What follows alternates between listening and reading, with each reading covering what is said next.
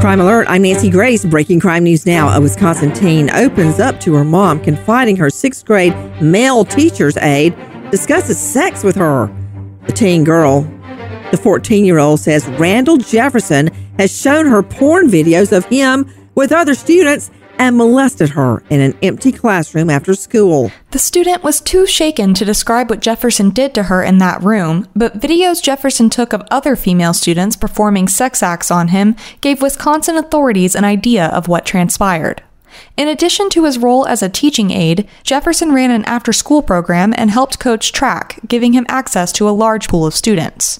Milwaukee Public Schools Media Relations Manager Stephen Davis issued a statement that the district is unable to comment on the incident at this time. Randall Jefferson, 33, now facing 10 felonies for soliciting sex from minors. An obviously agitated Melvin Weaver begins to act erratically, shouting warnings about vampires, using his cane to hit objects around the home and his wife. Weaver, 64, then throws ceiling insulation on the stove and turns up the heat.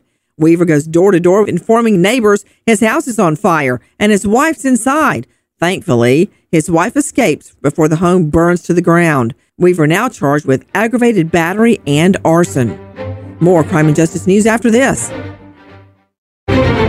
Now with the latest crime and justice breaking news, Crime Online's John Limley. 2 people, a 20-year-old man and a 12-year-old boy, have been detained on murder warrants in connection with the Texas killing of a Sonic drive-in employee. Police say 32-year-old Matthew Davis was shot and killed Saturday night during a fight with 20-year-old Angel Gomez in a restaurant parking lot in Keene, roughly 40 miles southwest of Dallas. According to investigators, the child was at the restaurant with Gomez, who was causing an unexplained disturbance in the parking lot. The 12-year-old then shot Davis a number of times after grabbing a revolver from Gomez's car. Davis was taken to a hospital where he was later declared dead.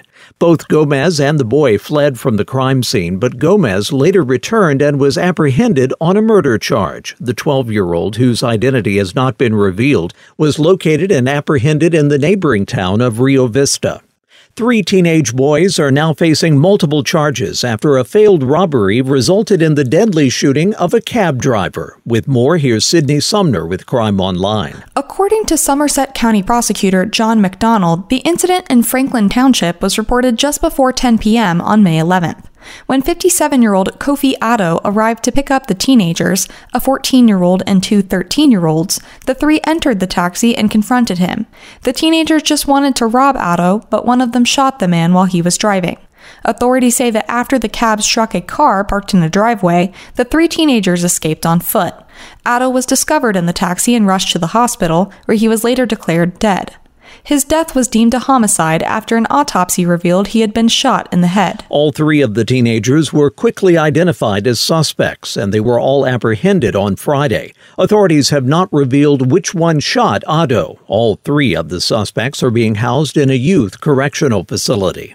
Now to Arizona, where a Tucson man has been found guilty on 3 counts of first-degree murder in the deaths of his ex-wife and her 2 children. 47-year-old John Edward James was found guilty by a Pima County Superior Court jury during a trial that started May 2nd. James was charged with shooting to death 44-year-old Willona Ametris White, 18-year-old Talmadge Holmes Jr., and 14-year-old Jaden White. The 3 were discovered dead in June 2021 at the couple's Tucson home. According to Tucson police, all of the victims sustained several gunshot wounds, and at least one of them was asleep when the killings occurred.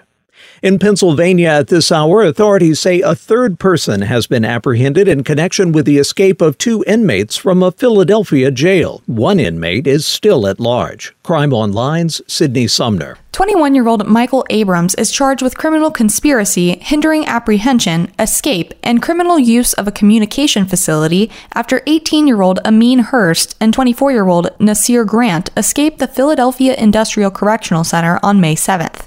Abrams was taken into custody in Berwyn Monday afternoon. Before authorities discovered the 2 were missing, they had been free for about 19 hours. The men were held in the same jail, but housed in separate units. Investigators think Abrams was in communication with the inmates, who broke through a recreation yard gate and bolted from the correctional center.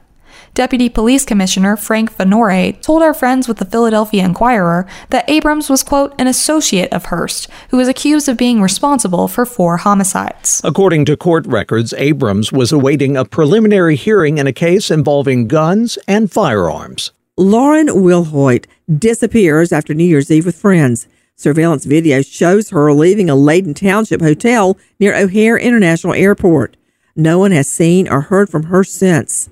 Her boyfriend says her phone goes straight to voicemail. Her family says there's been no activity on bank accounts since New Year's Eve.